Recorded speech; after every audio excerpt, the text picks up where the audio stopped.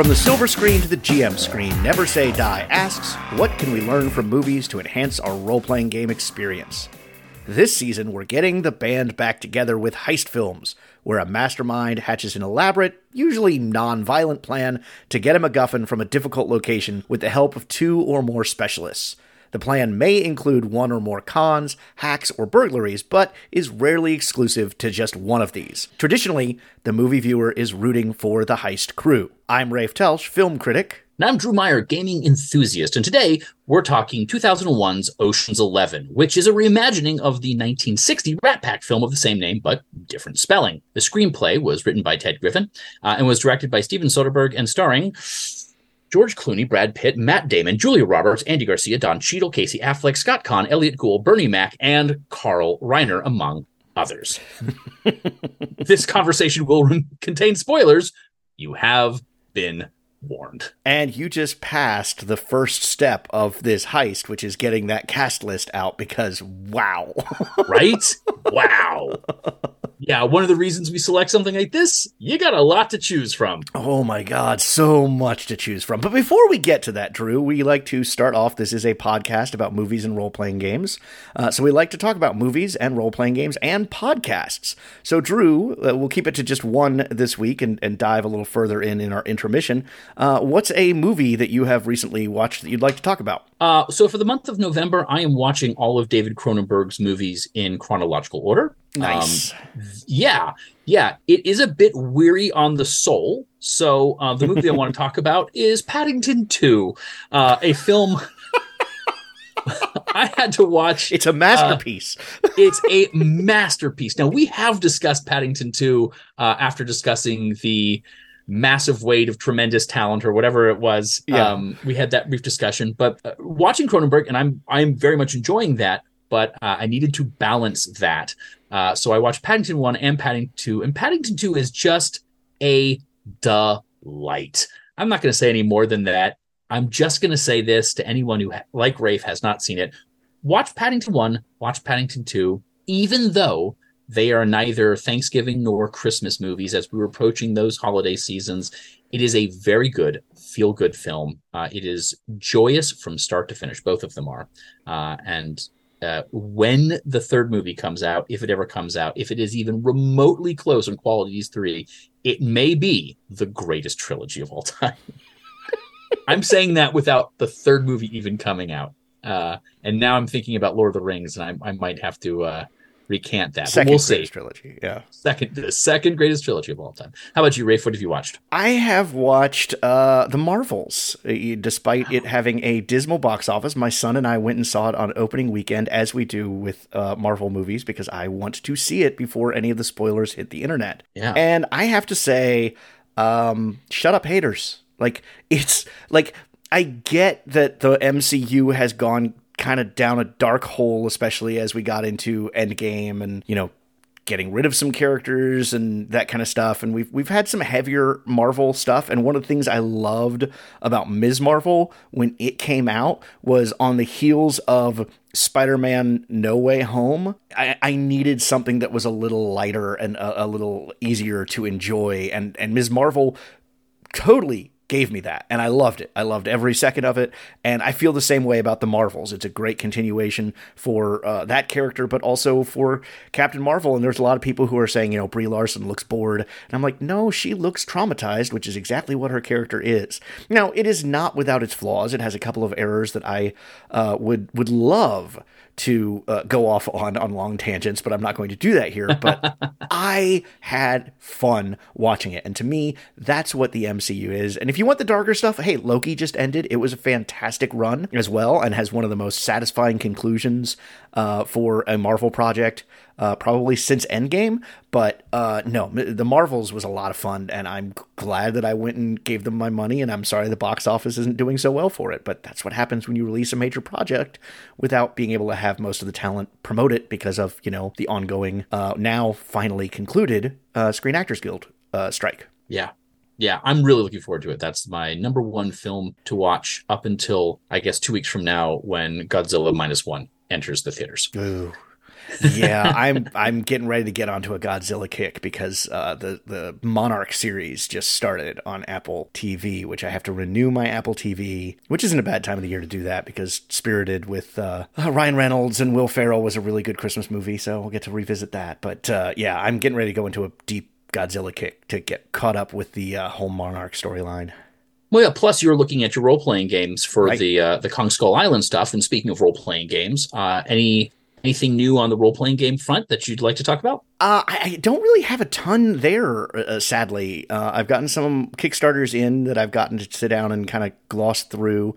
My group has not gotten to meet in several months. We're finally going to have our first session from several months about a week from now, which I guess I need to figure out where the story's going.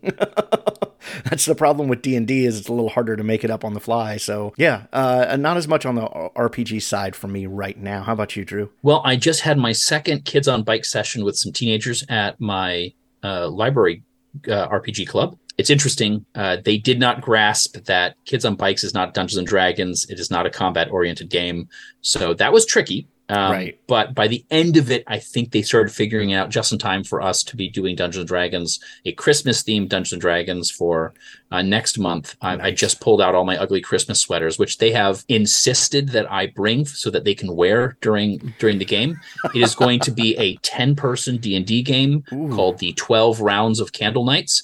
Where each round, a challenge based around the song will exist. I'm finally going to be able to use my 6-headed goose hydra miniature for that one. But more importantly than that, my youngest brother is going to be playing his first game of Dungeons and Dragons, his first role-playing game ever. Nice. By the time this episode airs, he will have already done so. And so it's been really fun just sitting down and chatting with him about character design and how the game works and kind of what kind of stuff he wants to do. So it was really good. Almost 50 years of gaming experience. I finally get to he's finally interested in having that conversation. So, yeah. I get it. I totally get it. I have, last year my group did a special Christmas themed episode.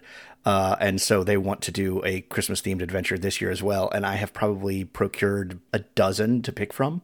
Right. No, and I have some really good ones if you'd like to. Just in case they listen to the podcast, I won't mention anything. Speaking of podcasts, listening to anything? I have added a new one to my very short list of podcasts. One of my guilty pleasures way back in the day and something that has been rekindled in the last year is Survivor. I originally started watching Survivor after the first season, after it became like this nationwide phenomenon because, I was studying production and I wanted to see what production on something like that was like. Like, how do you craft a narrative out of 3 days of footage of people laying around a camp? And then I admit I got into the show itself. Well, they have started an official podcast. They did this, I think, last season with Jeff Probst called On Fire. It is the official Survivor podcast. And each week they release an episode where 3 of them, Probst and then the producer and a former participant, talk about what happened in that episode. So you get the vantage point of the producer, the player, and the fan. And it's a really well done podcast. And have been already several episodes where I watched the episode. I was like, God, I hope they talk about this on the podcast, and they do. And so it's been really kind of fun to get that pull behind the curtain and see how things are run, but also see what other people geek out about. Yeah, and I really like the idea that there's a mix of hosts for that, so you get a different perspectives. The Good Place, the podcast, had a similar format, and they went through every single episode for all 3 seasons. And the amount of information I know about the production of that show, one of my top 5 favorite shows of all time, is really exciting. For me, I like listening to a lot of gaming podcasts and a lot of movie podcasts. And I was recently introduced to a podcast. It's only been out for about 2.5 years called What Went Wrong. And essentially it's the idea is that it's a miracle that any good movies are ever made because of how tricky it is to produce a film. And so they go through the history of it. And they dive a little deeper than Wikipedia articles, right? They'll read actors' journals and directors' journals and books and just go in through all sorts of stuff. And it's great. So, I recommend their 3-part Lord of the Rings trilogy was really good, but even think something like The Princess Bride was quite excellent. And nice. Dune.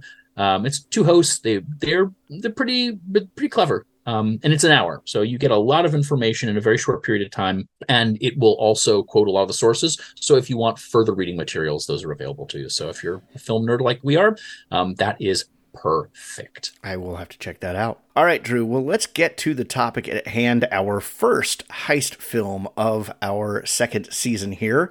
And you picked Ocean's 11. Yeah, I did. Phenomenal pick to start off this. I mean, it's the best. But we're going to start with a simple plan. You're going to give us a simplified version of the movie's plot. And here is where we're going to get into spoilers, folks. So hope you've seen the movie. Just out of prison, Danny Ocean reaches out to his right-hand guy, Rusty Ryan, to help him rob not one, but 3 major Vegas casinos, all owned by Terry Benedict. The take? $150+ million. Now, to do so, they're going to need a financial backer who has no love for Benedict. Ocean and Ryan will assemble a crew and proceed to scout the hotel for weaknesses. The plan is to take the money on the night of a big boxing event. Things seem to be going well until it's discovered that Benedict is dating Tess, Ocean's ex. The crew, suspicious of Ocean's motives, drop him from the plan. The night of the fight, Ocean confronts Benedict, who has him taken to a room to be beaten. Rusty calls Benedict, informs him they are in the vault, and if Benedict doesn't let them walk away with half of the money, they will destroy all of it. Benedict lets the crew take the half, but he has his people follow the getaway van. He also calls the Vegas SWAT team to secure the vault. There is a shootout, and all of the money is destroyed. Meanwhile, Benedict's people follow the getaway truck to the airport, only to find that it has been driven remotely and is not filled with cash. We get to see, in flashback, how the crew has pulled off this incredible heist before returning to Benedict confronting Ocean, who has an airtight alibi. But during the exchange, which is being watched via television by Tess, Ocean says that he can find out who took that money if Benedict will drop Tess, to which Benedict agrees. We see the crew watching the Bellagio fountains before heading off on their own. Danny gets to go to jail for parole violations, and upon release in 3 to 6 months, is met by Rusty and Tess, and the film ends with Benedict's people following the trio, making room for a sequel. Right. A not as good sequel, but a sequel nonetheless. Correct. Yeah. I think you kind of hit all the key points there. So, Drew, why did you choose this film? There was no choice. You picked Goonies because it's the epitome of the kids on bike genre. I feel that Ocean's 11 is the epitome of the modern heist caper. It has an amazing array of specialists for us to draft. It's very important for us, right? And honestly, probably going to be the most difficult film to gamify, owning that so much of the action takes place in flashback. But this is one of those films where I think it sort of reinvigorated the heist genre around this time. So, it's so funny when we were first introducing this, I, for the life of me, thought this film came out in 1999. There's so many great films came out that year. Yeah. I thought this is one of them. So as I was saying it in the last episodes, I hesitated before I said 2001 because I'm like, that doesn't seem right. But post 2001, we get a lot. And there was a couple of heist films, really good ones that came out slightly before that one. Maybe we'll talk about them, so I'm not going to mention them here. But we got a lot more of them afterwards. And I think this is a lot of people, especially people like our age or younger's introduction to the heist genre. And so as we start to explore the genre in different decades, what a heist is changes. But what I love about the genre is exemplified in this film. Sure. Which is, have a plan, a cunning plan, and have the specialist to pull it off. Yeah, absolutely. All right. When did you watch this movie for the first time, Drew? I saw it in theaters. Did you? Okay. Yeah. Oh, my goodness. Let me tell you.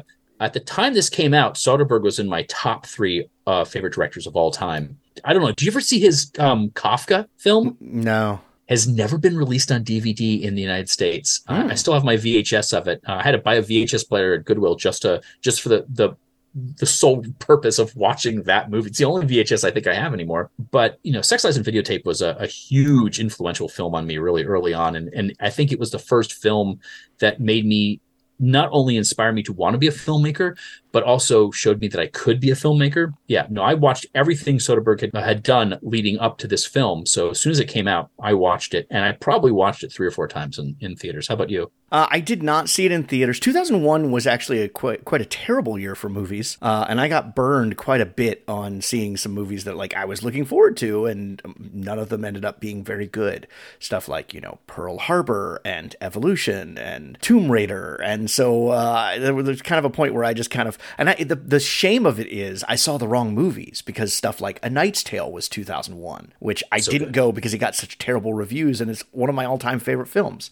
So I did not see this in the theater, but I did see it pretty quickly after it came out on home video. Like I own the DVD of it. And I will say, Drew, watching this again to prep for the podcast, I really then wanted to put in 12, which I don't own because I didn't like it. So I have 11 and I have 13, and the completionist inside of me dies a little bit every time I look at that part of my DVD collection. I think I have multiple copies of it, so I'll be more than happy to give you one for Christmas. A DVD, Blu-ray. I think I have all three of them in one set. The Oceans trilogy is one of those trilogies, or just even DVDs in general, where if I find it used, say at Goodwill for a couple of bucks, like especially if I can find all three of them in one set, I'll go ahead and buy it because it's a great Christmas present. It's just great if someone's not seen it. Now, of course, people just don't want physical media. They are fools. Except for this isn't streaming for free anywhere, except for AMC. Oh, yeah. And that's by default. Like I have all the major streamers. I have subscriptions to all the major streamers. AMC is not one of them. Well, again, this is the reason why I own 2,000 plus DVDs. Sure. I'm using DVD as an umbrella term. I want to watch this movie. And I got to say, I watch this movie. My wife and I watch this film every single year. Oh, it's a great movie. It's one of those that when I had cable, if I was flipping channels and this was on, that's where I stopped. It's a real hard film to pass by when it's on TV. And I'm kind of surprised that you're watching films in 2001, people weren't reviewing it well, because it's a fairly well-reviewed film. I didn't say it wasn't reviewed well. I said there were other movies that I got burned by. But yeah, I mean, it sits at 83% on the tomato meter at Rotten Tomatoes with an audience score of 80%. So it is a well-liked film, and sure. And well, it should be. So let's get into our kind of review of the film, the good, the bad, and the ugly. What are the highlights? What are the bad bits? What are the worst bits? Drew, give me something good about this movie. Well, I kind of alluded to this right at the very beginning. The cast for this film is so exceptional. I mean, there are so many good stars in this film. You would think it was a Robert Altman film, right? Like It's got one of those ensemble casts where everyone who is in it, you can't imagine anybody else in that part. I have never read nor listened to anything that has talked about the origins of this movie. So I don't know if, someone was originally selected to be one partner or another and couldn't make it. But I think everyone they got for every single part, regardless of who they are in this movie, is excellent. But in particular, the chemistry between George Clooney and Brad Pitt is phenomenal. It is palpable.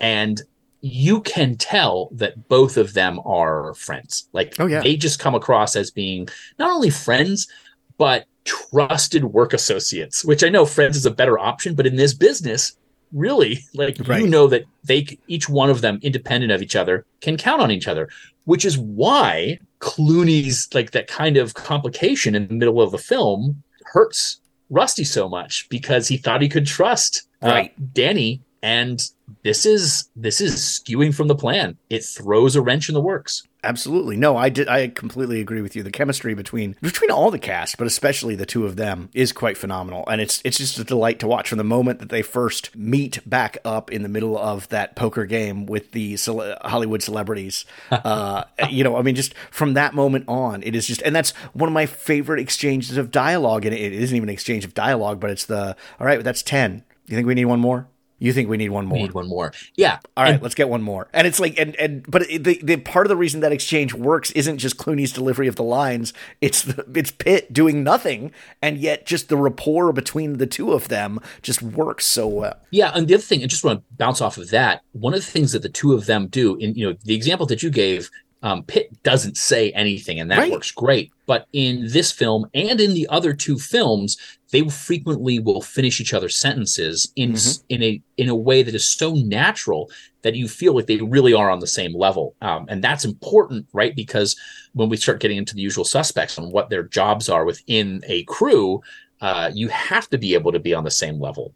Right. if you want the heist to succeed. I'm going to bring my good thing, which is kind of almost the opposite of what you just brought up. And that is because you watch this movie and it is very easy to get caught up with Ocean's 11. It is, the crew, the rapport, the way they bounce off of each other.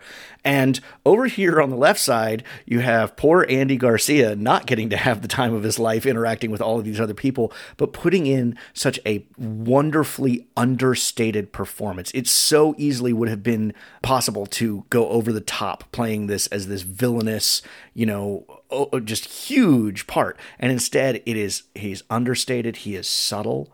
He's calm, which is in a lot of ways, calm sometimes can be scarier than loud and yelling and raging and stuff. And that's one of the things I absolutely love is the moment that phone call he has with Rusty about taking the money. And he says, I have a request, be cautious. If I find out that you've spent this on a car, I'm going to be really disappointed. And like that, but he's that way throughout the entire movie. It's a beautiful performance from an actor who doesn't get enough credit because he's not part of the fun part of the movie. Yeah. And I think when we start talking about the truth and the gamification aspect of this, how he handles things is really important to the feel of the overall game when we start looking at it. He is competent. And there's nothing more terrifying than a competent foil. And I don't want to call him the bad guy, right? Like people are stealing from him. In many ways, the Caper crew are the villains of this. They are robbing somebody, but we, again, as the audience, we are rooting for them. Terry Benedict is someone you do not want to mess with. And we do get to see that. But when we start looking at the surveillance portion of this movie, we learn about Terry Benedict that he remembers the names of all his employees. Mm-hmm. He checks in with everybody. He is good at his job. He takes it very seriously. He's very punctual. He's learning languages just so he can compete with, everybody or complement his high stakes rollers. I mean, this is someone who's really good at their job. I enjoy someone who is good at their job. That is what makes a specialist so appealing. Any movie where you get to see someone who's good at their job is a better film. And one of the reasons I think, and again, we're not really supposed to be talking about the other movies. One of the reasons I think we're let down by the sequel to this is that it is not a movie about Ocean's 11. It is more of a film about one or two members of that crew. A lot of the other members fall to the wayside.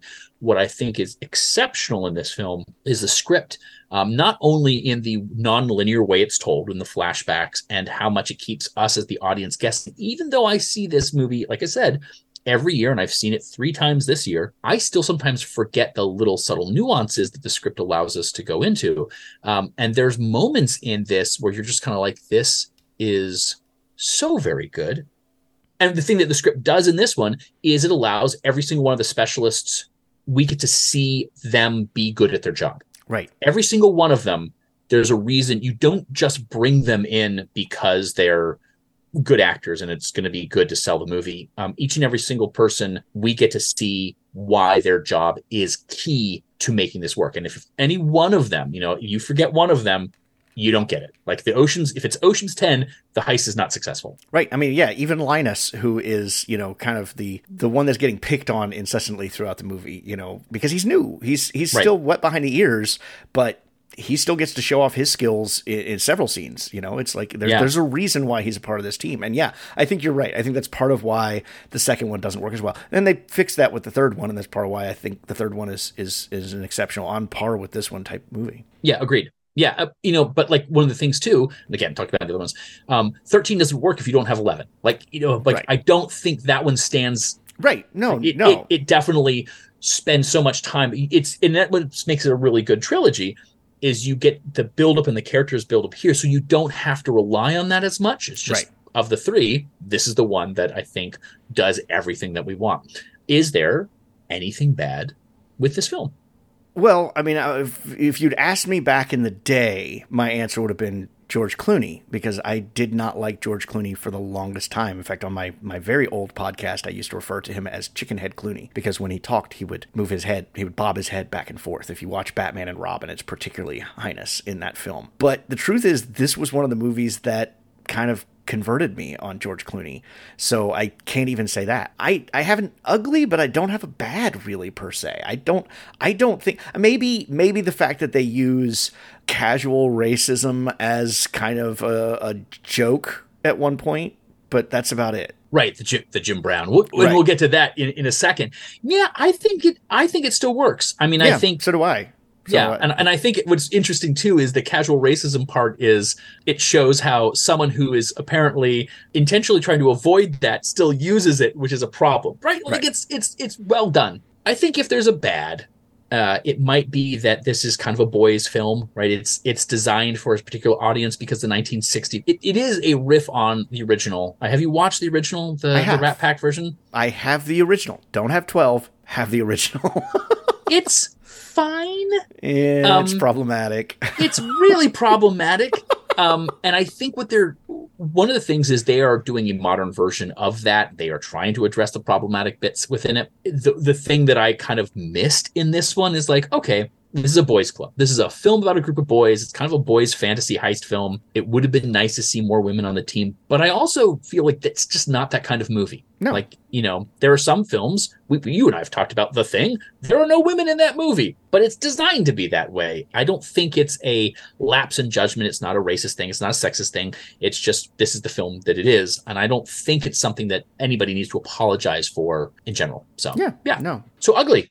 What you got? Well, the Casey Affleck being in the cast is, not a great thing over time. At the time it was fine. Now but he's a smaller part of the cast. And I mean, he and Khan really work well together. So they're enjoyable. But given all the things that have happened with him over the past, 20 years, it's a little less enjoyable for me than it was when I first saw this movie. Yeah, I get that. At the time, I don't think anybody who's in the role was under that kind of like, that spotlight. Sure. So yeah, I agree. I watched a film recently with James Woods in it, and it's the only reason I didn't consider that film to be better than it was is it's kind of hard to watch stuff like that. I get it, and that's really on us more than the movie. Yeah. But yeah, I got nothing ugly. Like I was setting up for this going, I have nothing bad to say about this film. Yeah, because it's a great movie. It's a great movie. All right. Well, let's talk about The Usual Suspects. It's great for a reason. It's got an amazing cast. It's got an amazing script. This is a love letter to the heist genre. So one of the things that we're going to do, especially becomes important when we start drafting or start creating our heist teams, is that we need to know who does what on the team. So we're going to go over who the character is, who the actor is who played it, and what their role on the team is. Clearly, starting with number one, we've got George Clooney as Danny Ocean, and they are a con artist, but more importantly for this, they are the mastermind. They are.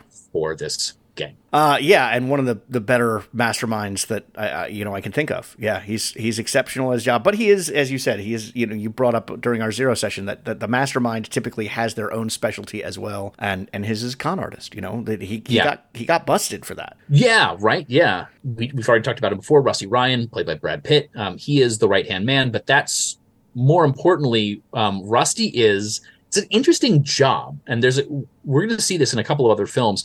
He's also a con artist, right? But he's more of a fixer. He knows people, and he's really good at organizing. So he's the one who does a lot of the legwork between the rest of the party. So, like, if anybody on the team has an issue, you turn to Rusty even before Danny, especially after Danny's kind of supposed turn midway through the movie. And I would argue that Rusty is actually so well skilled as a character that he probably could be a mastermind as well, except for we also know that he isn't, because when Danny goes to prison, he does not keep the crew rolling. He does not keep jobs going. He just goes off on his own and does the, teaching kids poker thing. Right. Yeah. He's too busy eating in every scene. And that's actually one of the things that we don't really talk about. I think is also good is just the humor, the casual humor and the sight gags and the fact that this is, and I don't know, I have to look this back up. Is this the film that got Brad Pitt started in the I'm going to be eating in every scene in every movie?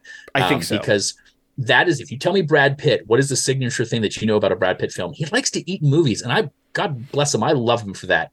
Because I find it charming as all get out. Well, and one of the things that this movie enlightened me to, a film critic friend of mine pointed out that Brad Pitt is exceptional as part of an ensemble and tends to be weaker as a leading man. And sure enough, this movie is proof that, man, you put him in an ensemble with people he can act against, and he's great. Yeah, agreed. Frank Catton is played by Bernie Mac. And Frank is a con artist, has clearly worked with Danny. In fact, one of the things that I forget about is that Danny goes to see Frank before he even finds Rusty. Right. Like, he's the first person he reaches out to on the crew.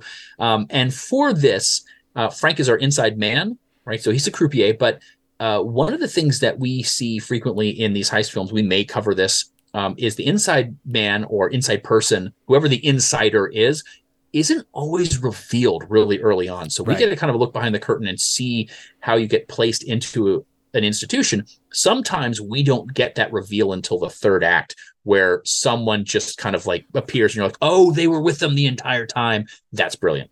And that's the way they play it in Ocean's 8, is they don't reveal that there's an inside person until late in the movie, and the audience is supposed to go, oh, which I did. Right. Yeah. All right. So Elliot Gould, God bless Elliot Gould. He's so good. Ruben Tishkoff. One of the things, it's maybe a little less sexy part of a crew, but a crew is not going to be able to pull off the heist unless they've got money to do it. Ruben is the backer. Not only is Ruben a backer, but Ruben is also very similar to Rusty in many ways. He's sort of got those connections. He's kind of a fixer as well. He is old Vegas royalty.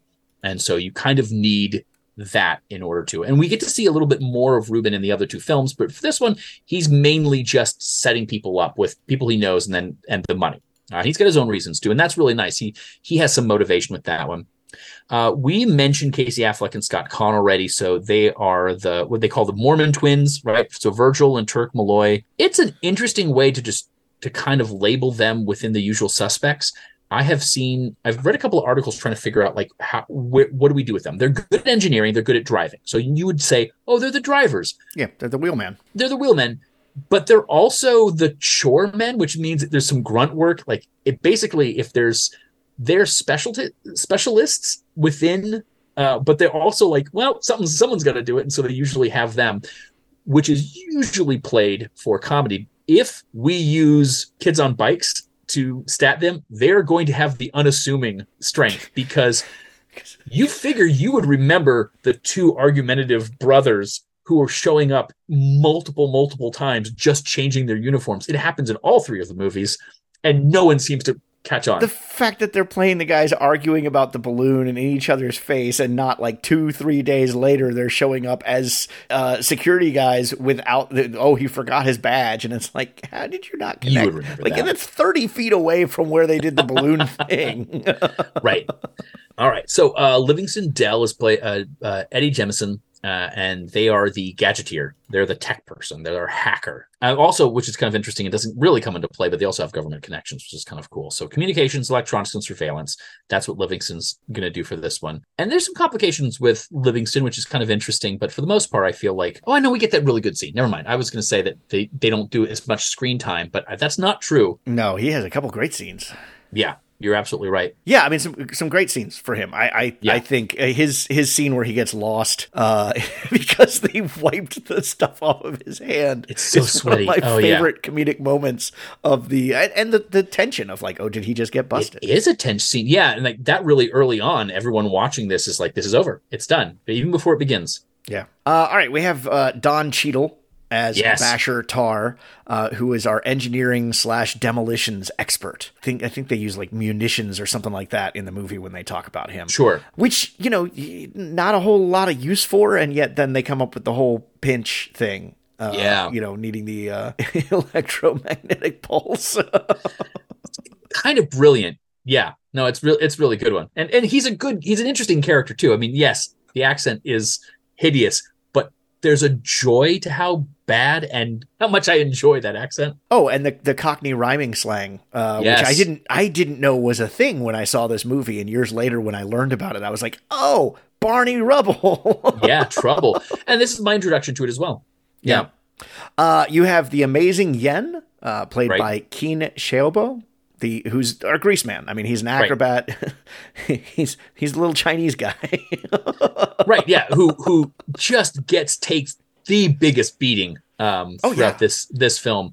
And one of the things that, I said I haven't listened to anything on the history of it, but I have read a couple of things where they went to a show and said, this guy's amazing. Would you be able to do it? Yeah, sure. Not an actor, can actually do this stuff. They are physically capable of doing it. Though I imagine they are probably on harnesses for a lot of those flips just for safety's sake, because sure, we got to take care of your actors. Sure. And then one of my favorites, Carl Reiner, playing the kind of the mentor figure of Saul Bloom, who once again is kind of just a standard con artist. He is kind of a disguise artist, and not really disguise artist as much, but he's able to create those characters and such as he does in this. It's not just, and of course there's the danger of you go to a place like Vegas and you've run cons. Do you get recognized when you're undercover in a different cover? Saul, it's me, Bucky Buchanan. Anyway, it's so good. And one of the things that I like too, and we were talking about this when we were discussing our draftees for the Kids on Bikes, is that Saul and in some ways Ruben are both sort of the legends. They're the folks who probably they trained people like Danny and Rusty. So they've got their part. So we've got our legends, we've got our veterans, we've got our young proteges in there. So we got a couple of age groups, which is really good too, because we got a generational thing. And I'm really actually kind of glad that at no point in time did they make the kind of very obvious joke that Saul doesn't know how to use computers, or, it's like, I don't understand this technology thing. It's like, doesn't matter. It's great. He's and Carl Reiner. Right. Speaking of proteges, right? So we got Linus Caldwell, played by Matt Damon, kind of the 11th of the Ocean's 11. He's the new one. And we find out really early on that he is the son of Bobby Caldwell. So someone who's clearly in the business, even though we don't get to see them in this film, that has a recommendation. And he's a pickpocket, right? And that seems to be his only skill. And you think, how handy is that going to be? And it becomes immensely handy throughout the film. So they always find really good uses for it. Well, and he's also really good at, at doing reconnaissance, because he's the one who is paying attention to Benedict and gives them the lowdown on, this man is a machine, but he's also the one who's tracking Danny once there's a suspicion on him. Right. So, he is the pickpocket, like that's his game, but he's also really good at going unnoticed. Speaking of unassuming. Right. Yeah, absolutely. That's true. So those are our Ocean's 11, though there are a couple of other folks who show up in it, right? So we've got Charmaine, who is a stripper at one of the local clubs, who acts as a distraction and kind of pulls, that's Kelly Atkins plays that one, pulls the cart off of a guy. Bruiser, Scott Schwartz, he's the muscle. And while they are not part of the team, again, this is what we see Rusty becomes really important, right? Where he knows these connections. He can kind of, what is the word I'm looking for? My brain's saying mine it out to somebody, but it's not. Outsourcing. Outsource. There you go. He outsources to minor characters for their help. There's the other characters in the movie. Topher Grace plays Topher Grace. He is just simply there to make Rusty and Danny look good, I guess. I mean, it's a great part. We get Tess. I love the fact that it's a game of 4 young Hollywood celebrities, and the only one you highlighted is Topher Grace. Listen, I hate to say this, he's the only one I recognized. The Mighty Ducks, Charlie? Never seen the Mighty Ducks. Oh, Drew. I've never seen the Mighty Ducks. I know. It's Emilio Estevez, right? Yeah. Yeah. It's a film that came out after I was kind of that age, and I don't have a young child to show it to. Right. Well, and he also was on Dawson's Creek, but neither of us are the target audience for that show. It's true. I've never watched an episode of Dawson's Creek. So yeah, I mean, I recognize that I probably should have recognized who they were, but Topher Grace is also the one that comes back in some of the other films. Right. So he's sort of the one, like, if you want to select Topher Grace as part of your draft, I suppose he's available. Tess Ocean, Julia Roberts, art expert. We mentioned in the Usual Suspects session 0 that like some people act as distractions. Tess is kind of a distraction in a bad way for Danny. And then of course there's the foil is Terry Benedict, played by Andy Garcia, who, if you were to see them in a movie, would be, in this one they're the Mark. But it is possible in future films, maybe someone like this could be a backer to help supply money for future heists. But to backtrack just a second, you said Tess is the distraction. She's also the MacGuffin. She is. You're right. You're absolutely right that she is the MacGuffin. Sometimes they're going to have to steal 2 things, right? Right. So. Right. All right, let's talk about complications, Drew, because these are our favorite, as we mentioned in our 0 session. The complications that pop up are part of what makes the story fun. And so, like, Tess's existence is kind of a complication for everybody because, Yes. you know, she is a distraction for Danny. She is ultimately the motivation behind why he's doing this. What absolutely. other complications just do you absolutely love in this film? Well, we had mentioned, so like one of the things I really like about the script of this is that everyone gets a chance to work on their speciality, but with that, there's also complications. Complications are going to play a big part in the gamification too. But really early on, Basher has an issue with the power grid, right? So the demolition of the hotel, the demolition specifically of Ruben's old hotel, causes a power surge. They go to look it up, and that causes the whole thing where you're going to need to get the pinch, right? To deal with the EMP for that. During that, getting the pinch, we get the damaged hand for Yen. Yen also gets the case on the door of his container. Right. And then once he gets in, even if that wasn't enough, the bandage from the damaged hand, right? So like Chekhov's bandage gets caught in the door. And if Danny didn't forget his batteries, would have blown up Yen. Yeah. Danny forgets his batteries. So that's a complication for Danny. And it's also allows Linus to shine in that. Which is good because all of those that you mentioned for Yen are Linus's fault. That's true. Yeah. No, it's true. It's true. But Linus gets to redeem himself with the lack of batteries, but also Linus gets a complication for himself too. Danny gets red flagged midway through the film, actually be the beginning of the night of the heist. And when they decide that Danny's out, Linus has to take over for his part. But that's not a complication in the way that you're posing it, because what it That's really true. is already planned out by Danny and Rusty just to kind of pick on Linus. So really, Linus's complication is that he's being initiated into this society because he's the rookie. He's the newbie. Right. And if you were a player, like, if this is the game, you don't have to know that was part of the plan. If your character is Linus, I'm going to mess with you. And then when it's revealed later, I think in just the way it is in the movie, you kind of get that, yeah, I mentioned already Bucky Buchanan. Recognizing Saul, that's an issue for Saul. I think he handles it very nicely. That's something that the Malloy brothers get to take care of.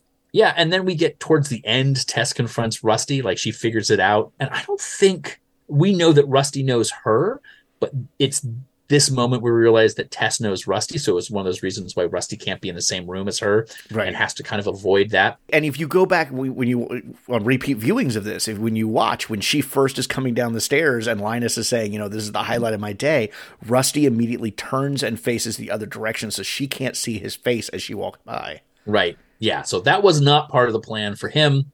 We learn a little later that Tess confronting Rusty is sort of part of the plan so he can give her the message to go to the hotel room and watch whatever channel it is, kind of a thing. So, yeah. But all of those make for an interesting movie, right? Because if the plan goes off without a hitch, that's interesting, but kind of boring. And one of the things that's key to this film is that the audience has to think that they failed, and then realizing that those failures are in fact successes makes this film fun. It's fun and unpredictable. But, I say go back and I watch this film so often, not an issue, right? Like it's pretty good. Yeah. So we mentioned in our description that there's usually more than one con, that may include one or more cons, hacks, burglaries, rarely exclusive to just one of these. And this film demonstrates that beautifully, that if you look at the playbook of what's going on here, and they lay it out. And what I love is they do that in all three movies. They'll lay out the entire plot of the movie, but it's in terminology that you as the audience, you have no idea. Half of it because Soderbergh makes it up, it's not right. That's true. These aren't actual terms. So, but let's talk about that terminology. You talk about needing a Boski, a Jim Brown, a Miss Daisy, two Jethros. That part's obvious. A Leon Sphinx and an Ella Fitzgerald. What not these only Ella things Fitzgerald, mean? the biggest Ella Fitzgerald, right? The biggest Ella Ella Fitzgerald. Yeah. Yeah. So in this one, looking it up, Boski is a con where the con person is a wealthy insider who has insider information, right? So that's going to be Carl Reiner's character, right? Saul. And that's a reference to Ivan Boski, who was an insider trader.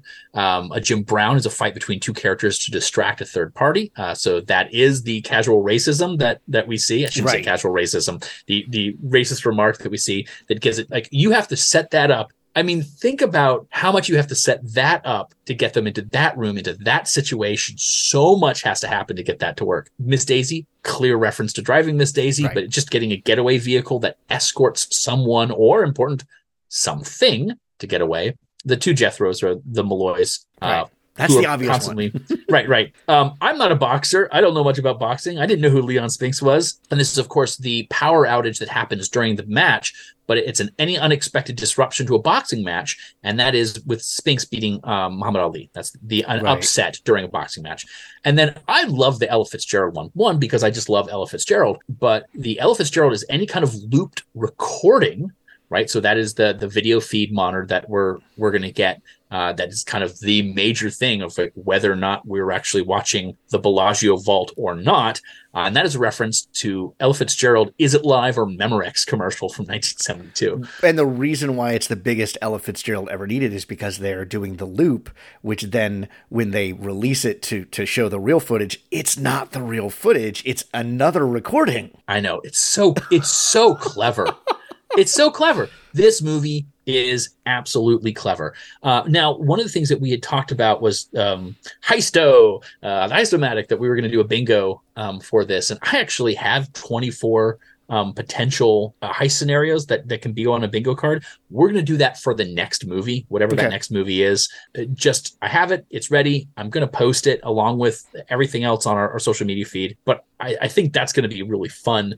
But before we even do that, we've talked about how much we love this film. Let's rate it. I mean, sure. For those who haven't joined us before, whenever we rate, we have a double rating system, right? So we have two axes. How good of a film this is and how good of a film it is within the genre. Rafe, I'm guessing that you are going to rate this film highly. We certainly have had nothing but good things to say about it. How good of a film is this? It is quite a good film. It is not... it is not a deep movie by any means, and I probably rank those higher than this, but it is, as far as like popcorn fare goes, it is one of the absolute best. It knows what its job is, and it does it well. So I'm going to give it an 8 out of 10. 8 out of 10. That is a very fair assessment of Ocean's 11. Well, I am known for not saying that there's such things as perfect films. It was a bit problematic in our Kids on Bikes scenario, but I'm still giving it a 10 out of 10. I think this is a perfect movie. And there's our first twist, complication. Drew suddenly believes in a perfect movie. I think this is a perfect film. I think every aspect of it is working on all cylinders. The fact that I can watch it every single year, I'm still entertained by it, is huge. I think it's brilliant. I think it's absolutely brilliant. It pains me even to talk about it in a negative light. I'm willing to do so, but it's difficult. The question then becomes, how good of a heist movie is it? Within the genre of heist films, how good of it is it? And again, this is our first one. So in many ways, we are going to be comparing all the other films that we talked to after this to this one. So what do you think? How good of a heist film is it? As far as comparing other movies to this one, they're not going to be better than this one. They're going to be on par with it, but it is the best. It is a 10 out of 10 heist film. I mean, there's just no doubt in my mind about it. It is perfectly assembled. It as you said, I mean, the fact that all the twists and turns and can still sit down and watch the movie, and I've done the same thing repeatedly, it's just entertaining as all get out. But all those twists and turns, I love watching them unfold, even though I know what's coming. Yeah, agreed. One of the things that we talked about was heist philosophy, a quote from the film that kind of sums up the heist. There's a lot of great quotes in this film, just hands down, just a lot of great quotes. And then the question becomes, is there one that sums it up? And I think I found 4 of them that I think could kind of work really well. Okay. And I mentioned, a couple to you before we recorded, and you laughed because the one I mentioned to you is not the one you chose. And should I only choose one of these 4? Yes, you have to go with one. You have to go with one. I'll let you have 2.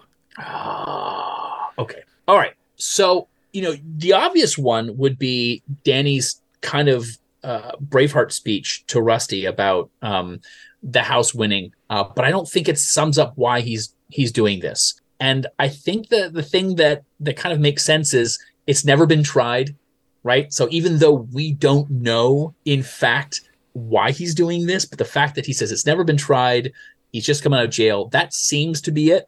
Yeah. But I also love, keep watching. In this town, your luck can change just that quickly. And it sums up really what we as the audience members are experiencing within the film. it might not necessarily be specifically why do the heist or filling up the heist philosophy, but I think it's pretty good. There's some other really good ones out there.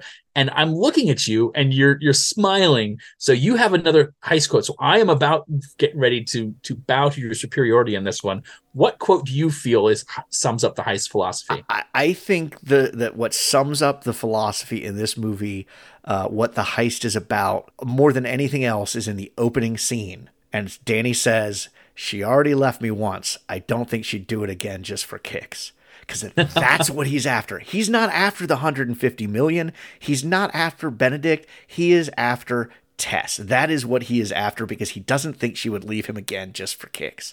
And to me, that sums up the heist philosophy of this film. Interesting. And of course, there's a really good quote that go along with that. We've already mentioned it, which is Rusty going, "Well, now we have to steal two things." Right. Right. And I don't think Tess splits 11 ways.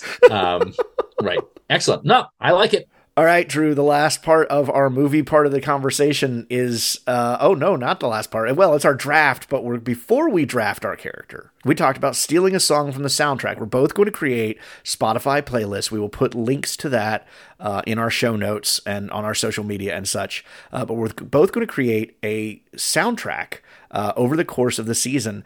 We're going to steal a song from each movie, or a song inspired by the movie, to put to our soundtrack. So our first movie, Ocean's 11. Drew, what song are you stealing? All right. So I love the idea of stealing a song. This is such a great idea, and I appreciate it. I just want a clarification for our listeners. This is not a draft. So if I take a song, this is not a song that like I'm stealing from Rafe. Like he can choose that one too if he so chooses. Correct. Yeah, we can have duplicates on this part. And everything that we're going to put in there is also available. Currently available on Spotify. So if you look at the Ocean's 11 soundtrack, there are two songs on the soundtrack that kind of aren't available, probably for legal reasons. So we're not making those choices. Boy, there's some good stuff in here. So David Holmes did the score for it. So there's actual songs, and then there's Holmes's score that are upbeat. We kind of boom, ba-da-boom, ba-doom, boom, boom. Like, there's a lot of groove to it. It's fun, it's cool, it's energetic, and I'm not choosing any one of those. What I am going to choose is a Quincy Jones song called Blues in the Night that is fantastic. And, whenever I do a role-playing game, when I want to get inspired to create a campaign or a session, if I have the time to do so, if I'm actually going to do some sort of planning for it, I always choose a couple of songs first. And that is the mood I want to create. And I will play towards that. Blues in the Night. You'll be able to follow the links like Rafe said, listen to it. I imagine a good heist film can play along to that almost in any scenario, regardless of the system we're using, regardless of the genre. So that's what I'm going with. Plus, Quincy Jones can't go wrong. Sure. I'm going in a very different direction for mine because I'm thinking of my playlist as a whole. And so my feeling is if I start off with something too upbeat, then it's going to cause problems as far as the flow of the overall mix. So I'm starting with something very downbeat, but something I love, and it didn't hit me until my most recent viewing of the film, that they win. They have their victory, and it is not celebratory, we are awesome type music. It is Clair de Lune. Yeah. Debussy's Clair de Lune playing. Danny's being hauled off to prison again. Yep. The rest of the cons all assemble in front of the Bellagio fountain, and then one by one they go their separate ways while Clair de Lune is playing. And I was like, that's my soundtrack. That's where my soundtrack is going to start, as something very slow and kind of somber, and then it can kick into high gear. I gotta say, one, beautiful choice. It's a beautiful piece. The fact that neither of us chose Elvis Presley's Littlest Conversation. It was close. Yeah, same. The fact that there was an option to choose an Elvis song and I didn't choose it. I don't know if you know this about me. I'm a huge Elvis fan. I'm an absolutely huge Elvis fan. And I love this song. But I felt that Littlest Conversation, just a little too perfect for this movie. I think it would be very hard to separate it from this film versus when you hear that song, you're going to be like, oh, that's clearly going to be Ocean's 11. Right. Whereas both of the ones that we chose, I feel like it could be slotted in to a number of things. All right, Drew, it's draft time. Yeah. I love this. I love this part. I'm so excited. So to remind our listeners, this season we are drafting a team that will eventually be one mastermind and 7 specialists. We will draft the team. We will cull them down. There will be some twists and turns along the way, but this is our first stop. And we have a heck of a cast to pick from. We have a huge amount of specialists to pick from here. We've got Danny Ocean, who, as we said, is a great mastermind. Rusty could be a great mastermind as well. And what's most important of all is because Drew picked the movie, I get to draft first. You do. And man, Danny Ocean as a mastermind is an incredible opportunity. And like that's the problem with this draft, which is part of the design of it, is that if I pick a movie that has a mastermind that I absolutely want, I don't get first pick at the draft. Drew could steal that mastermind, and then I didn't get him. And here's the opportunity to take Danny Ocean as the mastermind, but I'm not taking him. I thought really hard about this, and what I've realized is it is definitely my gamification theory. I hate to say this, but you can give the players all the clues they want. You can give them all the traps and tricks and that kind of stuff. And at the end of the day, if they need to strong arm their way through a puzzle, that they're going to. And for that, I need Basher on my team. So I am so surprised. If I can't get my specialists to get through stuff, Basher can blow it up. I love this choice. I don't think there's anything wrong with that. And you've now provided with a number of choices. I know. I am definitely not taking Danny Ocean. Wow, that surprises me. He is a beautiful classic mastermind, but one of the things that I like is I like when they can think on their feet. The plan is great, but I think there are two other masterminds that I'm far more excited about. So for me, there were only two possible choices for this one. One was Rusty, because I think he's so exceptionally good at being the in-between person. Mm-hmm. And I love the idea of Rusty just eating constantly, like as a sight gag on the table. But if I am given this amazing, speaking of food, buffet of specialists, there is no way I am turning down the chance to have Carl Reiner on a team. I am choosing Saul Bloom. There was Saul Bloom. There was never, ever a moments of hesitation. And Rusty was going to be my backup if you took him. But no. Even the temptation to have Topher Grace on my team just couldn't compete to Saul Bloom. So I've got Saul. Danny, if you ask me that again, you will not wake up. He's ready. He's ready. I think he's ready. So there we go. All right. Basher Tar and Saul Bloom have been taken for our teams. The beginning of Telsh's 8 and Myers 8 are set up and ready to go. When we return, we're going to do some role-playing game discussion.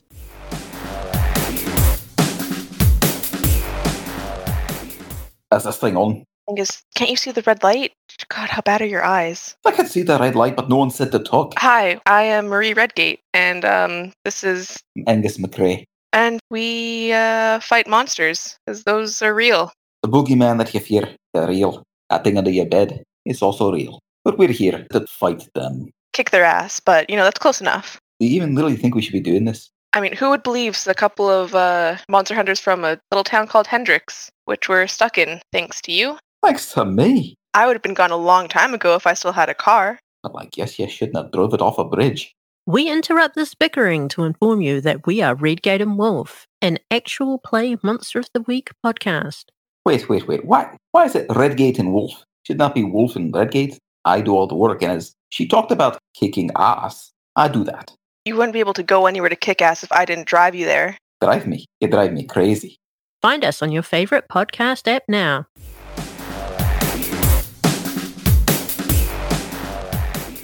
Welcome back. We are now going to discuss how we can gamify the film so that anyone can play a role-playing game session inspired by the movie, regardless of the system that they're using. So we're going to begin with our session 0. What kind of discussions we need to have with our players before we begin playing the game. Now, usually this would include the genre, the ratings, as well as what we don't want to include in the game. I don't have a lot to discuss with this one. It's a fairly unique game, but there's a couple of things I think I need to make clear with my players as we're creating our characters, regardless of what the system is.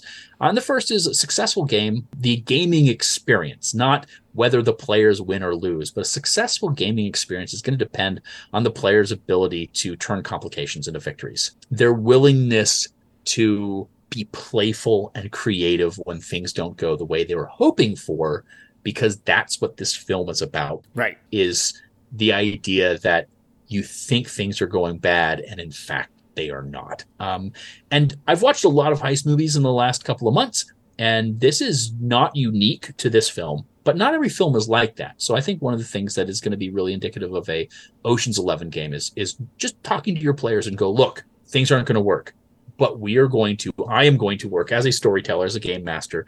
I'm going to work with you to make sure that even if things go wrong, we as a group are not going to dwell on that fact. Yeah. And the second part of it is, let's talk about things going wrong. During the planning phase, I think the game master should allow players to create potential complications for themselves and the game master to overcome, allowing the game master, like the audience of the movie, to be surprised by the overall outcome.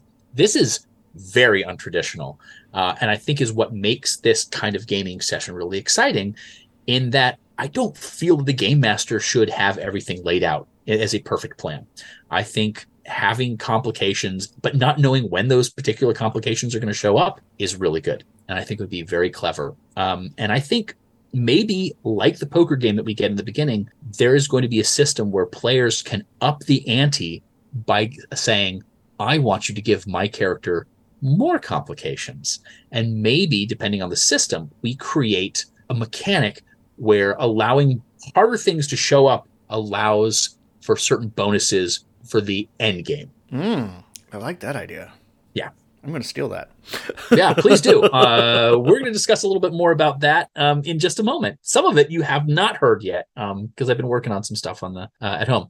All right, so now the second is truths. For those who haven't been on the podcast before, truth is something that, if followed, the game should feel like the movie, regardless of the system. So because we should emphasize also, for people who've not, maybe just joining us for the first time, we're not telling you how to run an Ocean's 11 game. You can sit down, you can watch the plot of the movie, you can scribe down your scenes, and that can be that. You don't need us for that. What we are talking about is something that has the vibe that is inspired by. And so that's where you get into your truths. Is these are the truths of the story. These are the truths of Ocean's 11. If you adapt them to your story, then it gets that kind of feel to it. But it does not go beat for beat like the movie. Right. Because if they've watched the movie, then it's no fun, right? Right. So this is a way to create your own Ocean's 11 regardless of the system. So first thing, problems should be resolved non-violently. At no point in time in this movie is a problem solved by killing somebody. Now, admittedly, there is the quote-unquote shootout, but that is a scene that turns out to not have actually been violent. Right. We get that weird, they slide that little hockey puck that maybe it's emitting a gas or some kind of sonar. What I think is clever is we as an audience have no idea what that thing is doing. They slide it, they shut the door, they wait until they hear two thumps, and they open it back up. It could be anything. Doesn't matter. That's not the point. Right. But it's a non-violent solution to the problem of the two armed guards with Uzis. Right. Yeah. Yeah. No one gets killed in this movie. Yeah. Right. No one actually dies in this film. This is a tricky one for the second one. Because I feel like Vegas is very much a part of this film. But, if you're not playing on Earth during this time, Vegas might not exist. But I still think whatever setting, whatever game that you're playing in should have a Vegas analog. It should be big. It should be bright. It should be gaudy. It should have gambling. So much of this is based around the culture of Vegas that you should consider, regardless of what your system is, a Vegas analog to this. I think that creates a look and feel that is very much Ocean's. Yeah. It reminds me of the old Star Wars role-playing game that one of the adventures one of my friends ran was on like a cruise, like a luxury cruise. But it had a very Vegas analog feeling to it. So it goes to what we're saying. Regardless of the game you're playing, you can do this in Star Wars. There you go. Yeah. Strangely enough, I played an old Bite. Right, sure. Well, that was what, West End Games? Yes, that was West End Games. That was a good I was trying system. to remember it, and I had forgotten until you said that. Yeah, I still have all those books. Well, what's another truth for us? Well, the house is always watching. Somebody is always watching when you're in the target destination, the Mark's lair. Cameras everywhere. Somebody is always watching somehow, and that's an important part because the players can that can be an obstacle for the players, but that also could be something that they can use to their advantage, as we see in the movie. Yeah, so that's definitely not a bad thing. Agreed. I think that's really good. And also, kind of going along with it, it's kind of fun because in my hotel, someone's always watching. That's a narrative point. Another one is their description of Terry Benedict, the Mark, and I'm going to put a mark in quotations here, is, and here's another quote, as smart as he is ruthless. Make your villain competent, because if you have an incompetent villain, you don't need that plan, right? So even though admittedly what they're trying to do is making their way around very complicated vaults with sensors and lasers and pressure things and voice activators, those things don't exist if you're, I don't know, I'm gonna continue calling it the Mark, isn't smart enough to install something like that. Like there's no challenge in this if there's no joy in this if the challenge isn't there, right? Because it's never been done. Right. It's never been done. You need to give an opportunity for every member of your crew to have a moment to shine. There needs to be a point in the narrative where each member of the crew has a scene where they get to use their specialty in some capacity. And we said that earlier in the movie. That's part of what makes Ocean's 11 so great, is that it does give every single member of the crew the opportunity to shine at some point. Some of them several times, but everybody gets at least one. Yeah, and I mean, this is Game Masters, especially if you're new to running games. This is something that you should do regardless. I mean, your players want to show off their characters, right? So we call this a hero moment. You want to make sure you have a hero moment for all your players, but specifically in this one, because like we said earlier in the script, they're going to allow to do that. But at the same time, maybe it's not going to work out for them. So maybe their hero moment comes after a failure, after a complication too. That's the other thing that we kind of want to do. So for every complication that ends in failure, crew gets a flashback to demonstrate that it was, quote, all part of the plan. Right. I mentioned this already. I don't think the players or the game master should know how this is going to end. I think you work together as a team because, one, I love that as a game master, getting to see how my players unfold the game, especially something like this, where if I know that, so-and-so's been faking it, if everyone talks about how they're faking this. So this is where flashbacks come in really handy. And we're kind of trading in failures for victories works out really well. I think there's one more truth that we need to add. And again, quote from the movie is the house always wins. And we don't, obviously Terry Benedict loses his money in this, but at the end of the movie, as Drew said in the recap at the beginning, Danny gets out of prison again. He's reunited with Rusty and Tess, and they are being followed by Benedict's men. Benedict is still on them. That's what opens the door for the sequel. The house may not have come out on top at the end of this movie, but it's still an active player.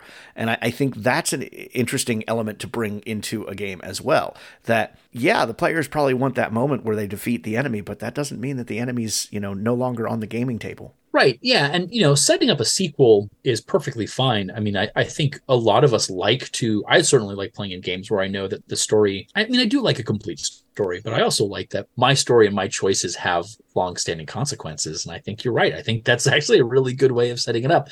And I wouldn't say that it's the key moment of a movie, right? But it's so subtle at the end, but it definitely works. And again, that quote is from I keep on saying the Braveheart speech, but that motivational speech that he only says to Rusty. He doesn't really have to convince Rusty of it. He's kind of down, but I like that.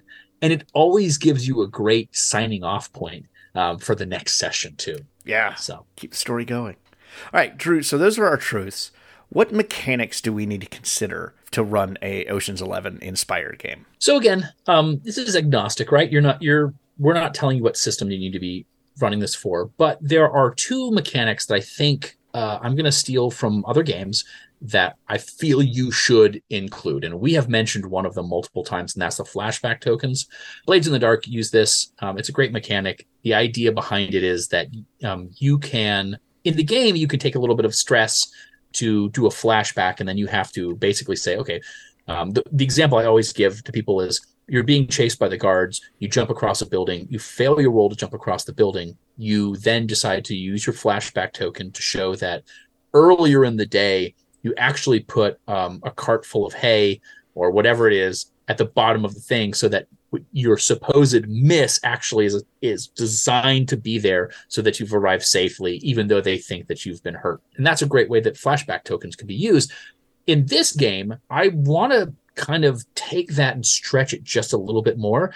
I think everyone starts with a flashback token. I think everybody in the game is going to have the ability to demonstrate that something that they failed at was actually part of the plan, because that's part of Danny's whole idea. Like, make them think we're on the wrong foot, but we're actually doing the right thing. It's all part of the plan. And those flashback tokens can be used in that moment, right, to retcon that failure, or post-game to retcon that failure, where we do, oh, you all failed. That's how this ends. As far as everyone's concerned, it's over. Now I'm going to go around the table and you're going to tell me why this is in fact a victory. Right. And everyone can then, spend their flashback token. They can do it either way. You can either spend it in game to enhance somebody else's. And I don't know. I think you could use a flashback token to enhance somebody else's game in the same way that, say, the way the inspiration tokens can be used. Now, when we start talking about systems of play, I'm going to talk a little bit more about the flashback token and why I think it'll work. There's ways of tweaking it, but I think that's really important. The other one is also from Blades in the Dark, and that's clocks. Again, Blades in the Dark is not the first one to create clocks, but I think clocks work really well. One of the things, whether it's Ocean's 11 or Hudson Hawk, you got a ticking clock. There's a timer that needs to be used. Yes, I am going to use Hudson Hawk in all of our episodes. You set a task, no complaints here, a trigger, and a time, right? So let's use a D6 for it. You say, listen, we're going to, it's going to take 4 turns to get this vault open, and there's a lot of other stuff that's going on. So that's your task, is getting the vault open. The trigger is a successful roll. So you're going to need 4 successful rolls to get that. And for every time you get a successful roll, it goes down to 0. Once it gets to 0, the event happens. It could be good, like the vault opens, or it could be every time you fail a roll, your character makes noise, and after 6 failures, the alarm finally goes off. So the characters are very aware of what the clock is. And they're very aware of what the triggers are. Sometimes you can do secret triggers too. That's always fun. Maybe they don't know that there are guard dogs around the corner. Maybe they don't know that there's a rival heist crew that's also working on something. You, as the game master, can play around with that. But I think it's important that they at least understand what is it they're doing, and they can see the clock going down. Maybe part of the mystery and the fun of it is watching how that goes. So for Ocean's 11, you might have Benedict will catch on after a certain amount of time, or maybe you start the clock at 12. Well, of course you could start at 11. Why would you ever start it at 12 in Ocean's 11? So maybe that's a way you balance the use of too many flashbacks is, you can't use more than 11 of these things in the game. So if you use too many of them, it's really stressing the conservation of narrative so that your players don't go too cuckoo banana pants. Because if the entire movie were flashbacks, it would not be as much of a fun experience. I think does that make sense? Like, yeah. I think be conservative with it, but also use it in a way that helps to set the idea of goals. Sounds good. I mentioned systems of play. This is by far the hardest thing to do because, when we're dealing with kids on bike genre, there is a perfectly good game called Kids on Bikes that is designed around that. There are, as we had mentioned in our last episode, heist-themed games that work. I have narrowed them down to 3 because, on our next session, we are going to have to stat our characters based around a game. We use Kids on Bikes for Kids on Bikes. What are we going to use for this system? You could use a Ocean's 11 themed Call of Cthulhu game, Star Wars game. You could do it in Dungeons and Dragons. Yes, you could do heists in Dungeons and Dragons. Of course, there's a whole heist book for D&D now. But like any of these systems can work. But there's a couple that are really good out there. The leverage role-playing game, if you could find a physical copy, let me know because I would like it. For less than $200, it's very expensive, but it's very good. It is a little bit limiting in that it runs like Powered by the Apocalypse, a great system. But I feel like if it tells you that the leverage game is specifically 5 different tropes, and as we have listed in our usual suspects, there's a lot more than that. So you could use that, but Everyday Heroes is looking better and better. There's a lot of really great things in that one. It's a fairly new system. The thing that I don't love about Everyday Heroes for this particular movie is that because it is D20 modern, they're still using things like hit points. Right. And I want something that allows our players to be a little bit more abstract. So, Rafe, I'm creating my own system. Now, but in 2 weeks, we'll decide which one of these three that I'm going to use. But right now, at this moment, I'm actually continuing with the Kids on Bikes system. I'm converting it to a heist/criminal/ spy game, which I'm calling Kids in Shades. I have Doug and John's blessing on this as long as I don't try to sell it. But what I love about the system is the GM never has to roll. And so it's always up to the player, and the players get to decide what die they're going to use. I love the idea of exploding die. I love the idea that it's a little bit more abstract. The main thing that I'm changing is I'm putting flashbacks as part of the system. And depending on your tropes that you get, certain tropes come with extra flashbacks. So a mastermind is going to come with extras because that's what a mastermind does, thinking on the fly. But I love the idea of you tell me, you direct how your character is going to do things. And the other thing too is I think there's a lot of strengths that exist in the Kids on Bike genre that don't work in the heist genre and vice versa. So I've been creating a list of strengths. So we're going to see what happens in roughly 2 weeks. We'll see what happens with that. But yeah, I think there's a lot of different systems that could work for Ocean's 11.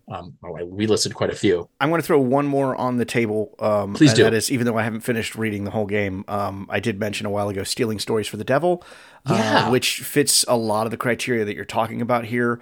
The players are able to manipulate elements of the game, which ties into kind of your flashbacks idea, as well as them having some narrative control over things. And I think that would work. Not perfectly, but it would work. Well, in the same way, Fiasco is perfect for this kind of thing. Fiasco is designed to be a Coen Brothers film, so it's a little less. Fiasco isn't quite as cool as this movie is, but it is a role playing game, and again, one of my favorites. But it doesn't quite work as well. So I think this does look to the individual statted character sheet characters because we are emphasizing specialists. Is that all we got? All right. I have a question for Drew time. Oh, yay. Okay, cool. Okay. You've mentioned numerous times over the course of this, especially with the gamification, of giving players narrative control, which to many people, including myself, old school game masters, that's just not a thing that's done. You design the adventure and the players, you try to take every possible deviation into account and prepare for that. And when all else fails, you just throw a dragon at them. But that is definitely a trend that has happened with role-playing games. What suggestions, what advice do you have for giving players narrative control while still maintaining some semblance of control over your game? It's a great question. It's a really complicated one. And the main thing I would say is this is something that you have to address in the session zero. I wouldn't recommend giving players you have never worked with narrative control because that way lies madness. I wouldn't play this with my teenagers at the library because I mean the amount of violence that they are trying to inflict on like it's like, oh, you encountered the school bully. I'm expecting them to run. They're like, well, I stab him to death. And I'm like, okay, we have already taken a much darker turn. Didn't allow that to happen. Just really drawing that out there. But so I think part of this is know your players is a really big part of that. Let's say you know your players. I would maybe even discuss improv games. There's a lot of really great books out there. I've got them on my shelf and I can't reach them from where I'm at. But any of James D'Amato's books, Ultimate RPG Character Backstory Guide, Ultimate RPG Gameplay Guide, those are all really good at just kind of how to be a good player. But I think what you basically do is when you are going to allow your players to have some narrative control, you need to phrase your questions when you're handing that control over in a way that sort of sets both the tone and the limitations. So if you're playing Powered by the Apocalypse and your players don't get a 10 through 12, which is an automatic success, let's say they get a 7 through 9, which is a mixed success, you need to start discussing with them how it works, how it succeeds, and how it doesn't. So maybe something along the lines of, all right, that attempt didn't work out the way you wanted it to. What is something that is what is a negative result that's going to happen to your player that isn't going to leave any kind of permanent damage and isn't going to negatively affect the heist, right? So what you're basically doing is saying, this is a thing that didn't work for you, and it's going to have to be negative, but it also isn't going to derail everything. And hopefully the way you phrase those questions are going to give your players enough narrative leeway that they can take it from there. Because this is how I like to play now, because it's, again, especially with Ocean's 11, this allows you as a game master to be surprised by where the story is going. Sure. And this kind of control comes from games like For the Queen and Fiasco, and Powered by the Apocalypse, where it does give your players a little bit more agency. I don't know if I'm answering it exactly the way you want. And this is going to be, every game master and every group is going to be a little different. Game masters, if you don't think your players can handle that kind of power, don't put them behind the wheel, right? Like, there are certain players, and again, there are certain players who don't want that kind of narrative power. Right. They want to be min-maxed characters who their stats, their math, they want to do the math more than want to do the improv. They want to roll the dice. They want to have a dungeon. They want to fight the dragon. That is perfectly fine. And I think you can do Ocean's 11 as a role-playing game without kind of giving them that narrative weight just easily enough. I think overall you're going to have a more fun experience if you do, but that's up to you and your players. Fantastic. Thank you, Drew. All right. I think that covers Ocean's 11. We talked about the movie. We talked about gamification. Yeah, I think, it's like we went a little long, but I also feel like this episode's sort of setting a precedent for what we're going to be looking at next. Speaking of next, join us in several weeks for our Ocean's 11 intermission episode, where we're going to discuss any second opinions that we might have, anything we might have missed about the film. Traditionally, that's where we discuss the soundtrack, but we have already set that up. We have already gotten some really amazing responses online, both in email form and on social media. There's just not enough time to do that on this main episode, so we're going to save those for the intermission. There's quite a few of those. We're going to stat our draft picks. I'm going to select a system that we're going to be doing that with. So there's a lot to be seen, and again, we'll have to see how that goes.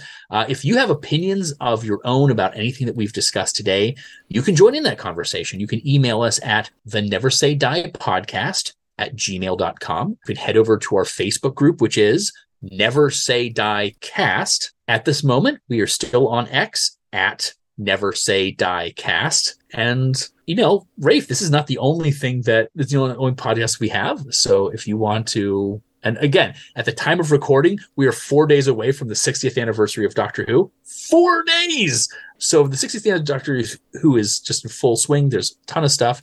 If you would like to hear me geek out about that, I can be found monthly at the Who and Company podcast and the Doctor Who podcast. And I can be found intermittently on Have Not Seen This, a movie discussion podcast that needs a new episode. I've got to get on top of that.